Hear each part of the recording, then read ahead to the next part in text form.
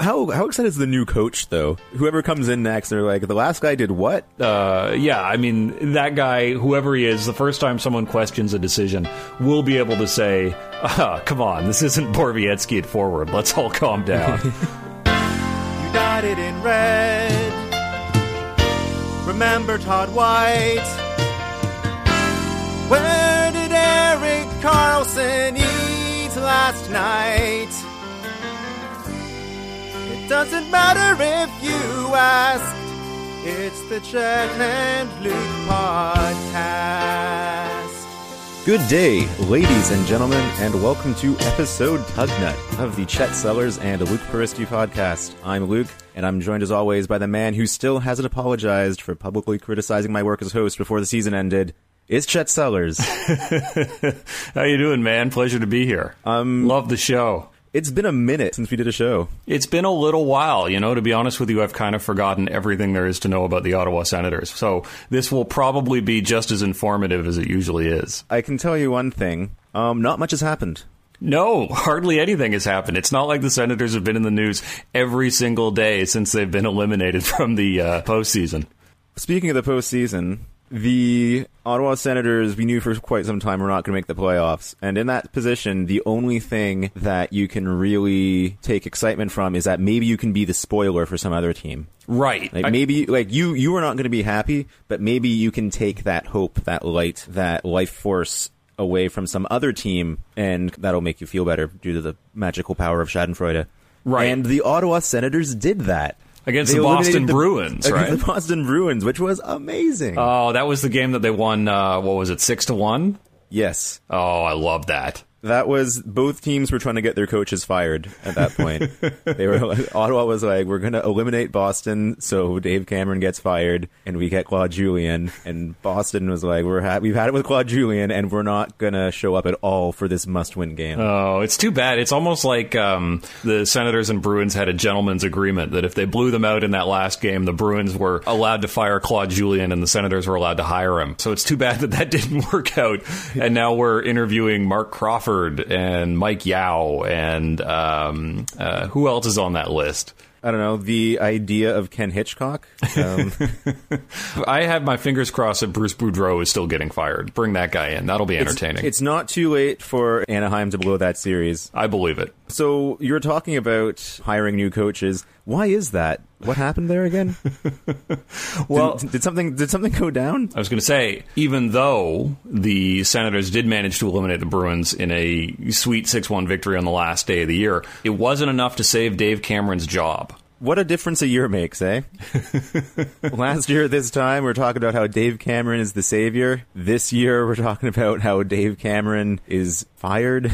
Well, it's funny because the one takeaway from the Senators' streak last year was there's no way Andrew Hammond can repeat this performance. Nobody was saying the guy who's really going to fall off here is Dave Cameron.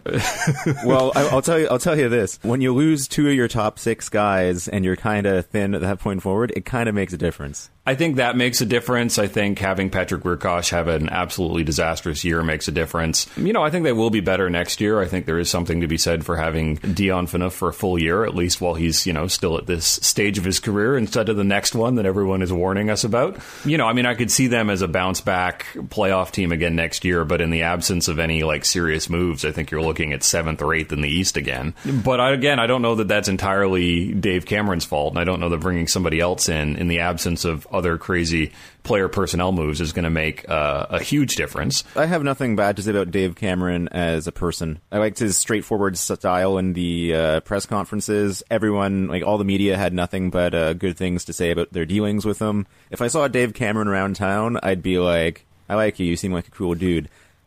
Also, why did you play Mark Borowiecki at forward? That was wild, man. So that's the thing, right? No matter what else is going to be remembered about the Dave Cameron era of a season and a bit, it will be Mark Borowiecki playing forward not once, but more than once. Right? It's going to be not even... On the first line, it's going to be not not even correctly. It's going to be not even, all right, you want to send a message at the end of a game, that's fine, but it was coming back the next game, first line, that's just... Yeah. Now you're just feeling yourself to a degree that I'm not comfortable with. That will never go away. The 21-2 2-2 run at the end of last year will not be remembered as much as Mark Borowiecki, first-line right winger. Dave Cameron looked down at his hole cards and saw that he was holding the 2 of diamonds and a Professor Plum card from the game Clue, and was like, I don't care, I'm all in anyway. It's funny, I mean, people like to point to Mark Borowiecki as a guy that the Senators, whether it's, I don't know if it's McLean or Murray or now Cameron, have been, overvaluing intangibles and not really paying too close attention to his effect on the ice. And I can kind of see that as an evaluation story. The evaluation story that always scares me in terms of every time Eugene Melnyk gets on the radio, he talks about how this team needs to have Chris Phillips back. Oh, man. That guy is just... Imagine, there's just an earthquake that always hits once a year. Having Eugene Melnyk as your owner is like living on the Pacific coast of North America. It absolutely is. Or somewhere that gets hurricanes where there's really not, it's coming and you can prepare a little bit, but there's really, at the end of the day, there's not much you can do other than move if you don't like it. I keep on coming back to this one moment. Pierre Dorion's at his press conference, and he's talking about how, Mr. Melnyk has assured me that the resources will be available to hire whatever coach I want. I heard that, and it gave me a great deal of hope. Everyone's just like, this is good. Dorion's making sense. There's going to be money. We can get a guy. We don't have to worry about going budget, finally. We're going to hire Claude Julien if they fire him. We did the best we could. We did our part, Boston. I would love if they had fired him. I'm sorry to get off topic, but if they had fired Claude Julien, I would have been interested to see if that actually got the Habs to move off of Michel Therrien. I would love nothing more than the Habs to publicly commit to Michel Therrien and then fire him a week later. That would just be the most Montreal thing ever, and I would love it. But anyway, you were talking about the sort of constant underlying chaos that exists that you can't control when Eugene Melnyk is in your life and possibly owning your hockey team. Yeah, Pierre Dorion was like, don't worry about the money. We're going to get a guy. He's going to be good. I don't know why Pierre Dorion is talking like Donald Trump in my recollection of this. He's going to make Ottawa great again. He is. I've got the hats printed up. 3 hours later, Eugene Melnyk goes on the radio, and Ian's like, yeah, so Pierre is like, we've got the money there to hire a coach. So how do you feel about hiring a guy if he's $5 million, if he's worth $5 million a year? And Eugene Melnyk is like, pardon? I assume is that how much coaches cost now? Holy smokes. He walked back that available resources thing pretty quickly.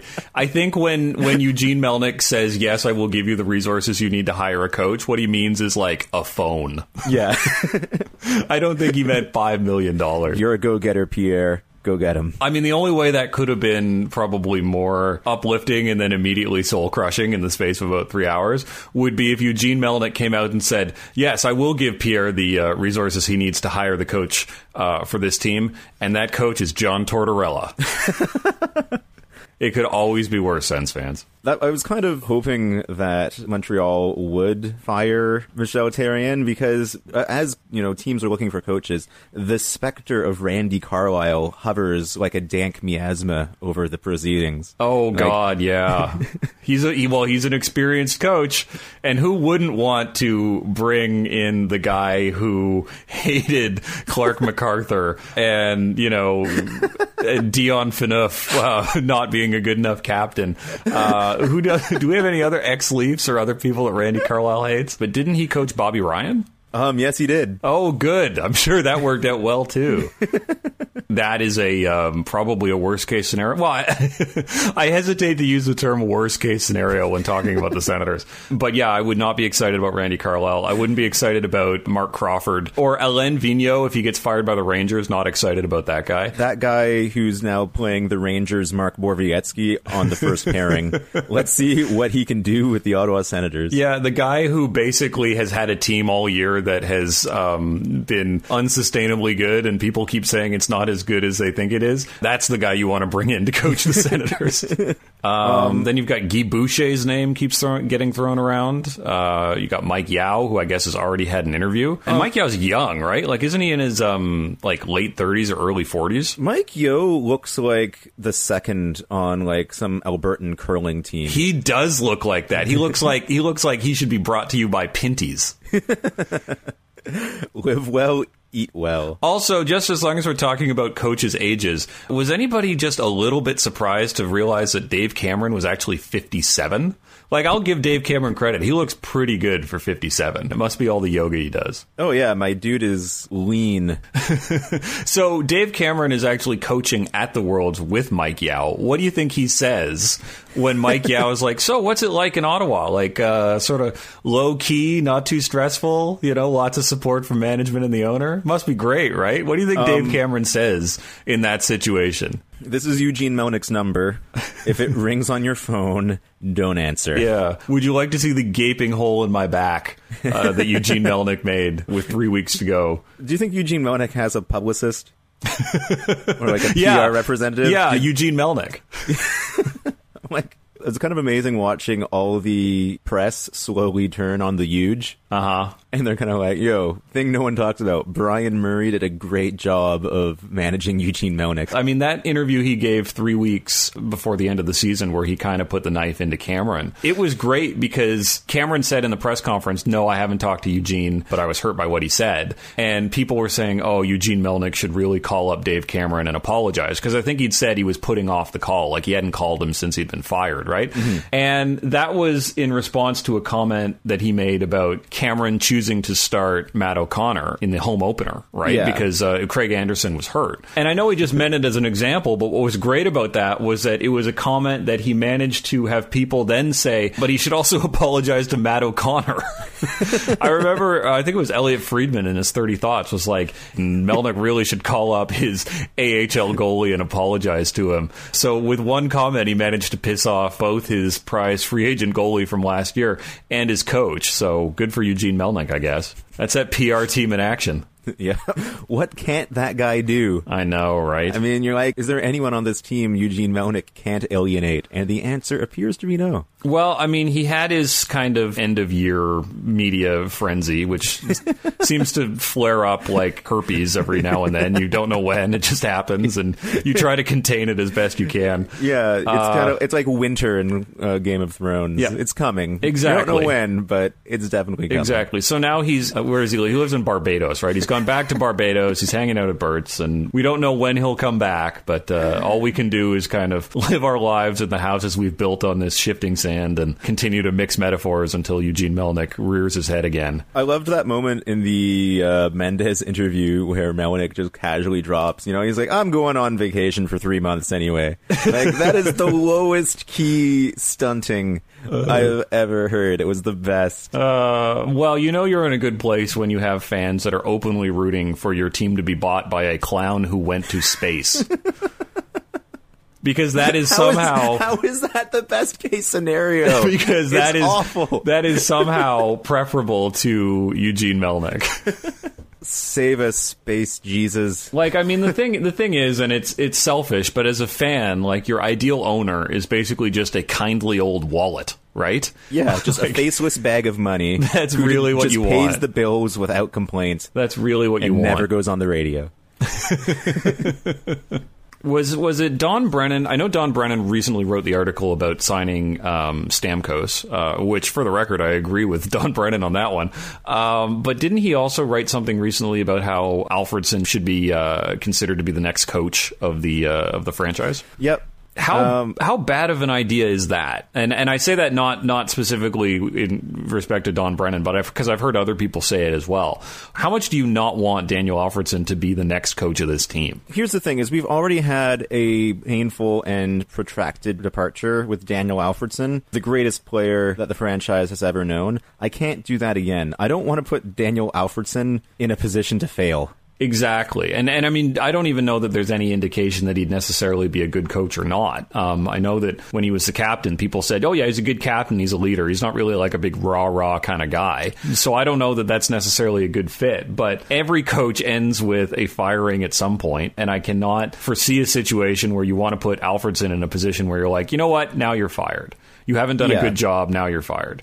And the only thing worse than making Alfredsson the coach, in my opinion, because again, if you want him hanging around the team and giving Erik Karlsson advice, he's already doing that. The only thing worse than making Alfredsson the coach is making him the assistant coach. Oh.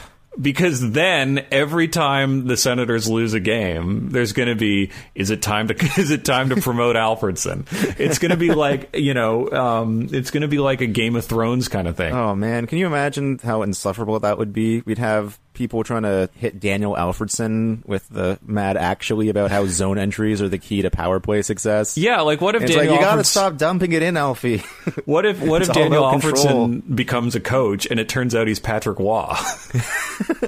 That's the thing. Like, I don't trust players at all. No offense to players, but I've seen Patrick Waugh just absolutely destroy his own team. Same thing with Trevor Linden in Vancouver. When I talk about things on a management level, does anybody know too what his new role is going to be next year in the Pierre Dorion regime? Has anybody said that? Things have been kind of quiet on that front, as far as I know. Because as far as I know, even as a hockey advisor, I think his job is basically whatever he wants to do. Yeah, I think this year in particular, he was just kind of like learning the ropes, seeing how the organization works on different levels. Sometimes he'd be in Binghamton watching, the development stuff. Sometimes he'd be on the ice, working on Mike Hoffman's one-timer. Sometimes he'd be in the box with Brian Murray, working on his expressive facial expressions. Right. Scowling behind a cup of Tim Hortons coffee. Yeah. That's the Brian Murray move. I feel like the next step in Daniel Alfredsson's development is we got to get that guy on the radio. He was never a really dynamic interview, So basically he's the exact opposite of Eugene Melnyk. Exactly. I'm thinking like a My Fair Lady situation where we try to get Daniel Alfredsson to teach Eugene Melnyk to be restrained in the media.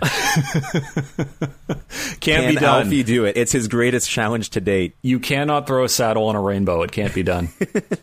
I just want to keep those two separate. I want Daniel Alfredsson to have a strong email filter, and I just want Alfie to be Alfie. I want him to do his thing. But are you excited? We were talking about the front office. Are you excited for the Pierre Dorion regime? Do you think he is his own man? Man, that guy is just human real talk. Oh, so far, yeah. Like... But he used to have, like, more of a shine on him, I feel. Like, Pierre Dorion, back when he was sort of seen as, like, the scouting and draft guru, was sort of the guy that people said, oh, yeah, he's really smart and he's got a good eye for talent and all of that. And now he's kind of just, oh, he's the assistant GM, and are things really going to change, or is this going to be more of the same? Like, he was a genius when the team was good, and now he's kind of been sort of tarnished by the same brush, because everybody now, the way things have been rewritten, everyone now assumes the true genius in the Senators front office was Tim Murray. How's that going, Buffalo? They made a huge jump this year. They improved their goal differential by like 27 and got 13 more points and still finished third last or some such nonsense. Sleeper playoff team next year. All they need is a goalie. But I am interested to see what Dorion does. I do think he will be probably more analytics friendly. Not that I think that's the only mark of a GM, but I do think, I mean, as much as I do like Brian Murray, I do think when you're, in your 70s and you've been in hockey pretty much your entire life, you probably do have, in your own view, a fairly good idea of how you want to do things and what you want to pay attention to. And at a certain point, there's just no new information you can fit in your head. So I do think Dorion will be a little more open-minded about that stuff, whether or not they actually hire somebody off of Twitter or not. But the one area where I kind of feel like Dorion is not going to be as successful as Murray is trading. Because I feel like Brian Murray's the kind of guy that basically would just sit down at a bar with another old dude and like work out these crazy trades. And I don't know that Pierre Dorion is at that level yet. Yeah, I think Brian Murray seemed to have this air about him where he'd just sit down with someone and be like, okay, so here's the thing. You remember how it went down in LA in 87? Right. You owe me one. Exactly. Give me this. And the next thing you know, Colin Greening and Jared Cowan off the team. That is a deal that it does not feel like Pierre Dorion could pull. Good. He doesn't know where the bodies are buried yet. He hasn't gotten drunk with enough old boys. The Leafs seem to like Greening a little bit, and they're not in a position where they want to contend next year. So I suspect that he's going to get a little play next year with the Leafs. That's been amazing to watch. Kind of the Leafs fans being like, "Oh, this Colin Greening guy, not bad. You put him on Nylander's wing, and he makes stuff happen." Like, I've seen that one before. He's only 30. He's like Toronto young, so that'll be great. We'll play him with Stamkos next year. He'll put up those Corey Conacher numbers, and then we'll trade him for Ben Bishop. Can we take a minute to acknowledge Like we joke a lot on this podcast. We have a good time. I don't think we're breaking the news when I tell you that. But I want to get very serious here for a minute, and I think we need to acknowledge the contributions to the Ottawa Senators franchise from the god Brian Murray. We wish him well, and things maybe didn't work out. He did some good things. He did some bad things during his time in Ottawa, but boy, did he do things. Oh, he did things all right. That's for sure. I think looking back on Brian Murray, well, we can safely say that no one did things quite like him.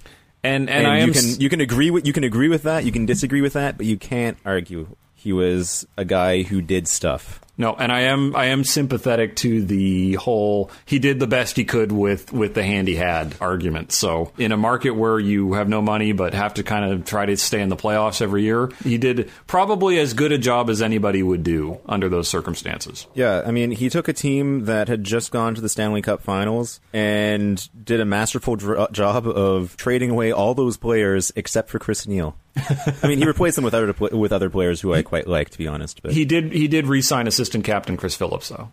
No, that's true. I think it's very fitting that Brian Murray's last kind of transaction as general manager will have been that Chris Neil contract. Was that after the Phaneuf trade? I think so. Okay, his last trade will be the Phaneuf trade. Yes. Actually, technically, not to actually you, his last trade will be Shane Prince for a third-round pick. Well, that's just perfect. And how Western New York is that guy's playoff mustache? Oh, the worst. Oh man, it's like he licked his upper lip and then just smeared some dirt on there. Looks like he's the bassist for an Eagles cover band. So somehow I think I'm out of takes. I never thought that would actually happen. You had all these takes stored up in you over the last several weeks. We haven't been doing this podcast. I assumed you'd just be take after take after take after take, and I just sort of slowly fade the podcast out as you continue to rant about something. Maybe we'll do that one day. You know, which Billy Joel song is Alex Shea's song? Which Steely Dan album is Eric Carlson? Yeah, I mean, the answer is Gaucho, but that we can get into that into that on another podcast. I respectfully disagree, sir. I think we should take this outside the context of this podcast. All right. Well, that is an outrageous take. If this is the last podcast we ever do, you'll know why. All right, folks. We'll try to see you in a few weeks. Not as long a break this time. Take care, and we'll see you soon. Enjoy your spring. Whoa, whoa, whoa, whoa, whoa. Sellers were a couple of fellers who both still live with their moms. Breaking the town's local hockey team down with some microphones on. No other podcast was finer, or was more of a hit with the big rig diners. We never thought they'd make it past episode 5. Whoa, somehow these dudes named Chet and Peristy are live. Whoa, whoa, whoa. Just on Chris Phillips, I worked this out the other day. He got $5 million over 2 years to play somewhere in the neighborhood of 35 games. He made something like $140,000 per game, which prorated over a season means he was basically, for the performance he gave Ottawa, he was basically an $11.5 million player.